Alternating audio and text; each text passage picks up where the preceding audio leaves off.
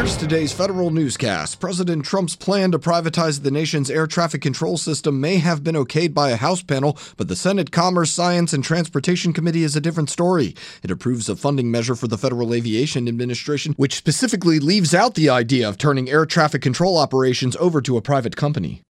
Commerce Secretary Wilbur Ross reveals who will be running the Census Bureau now that former Director John Thompson has retired. Ron Jarman, Associate Director for Economic Programs at Census, will take over non-exclusive functions and duties of the director, while Associate Director for Demographic Programs Enrique Lamas will perform the non-exclusive ones.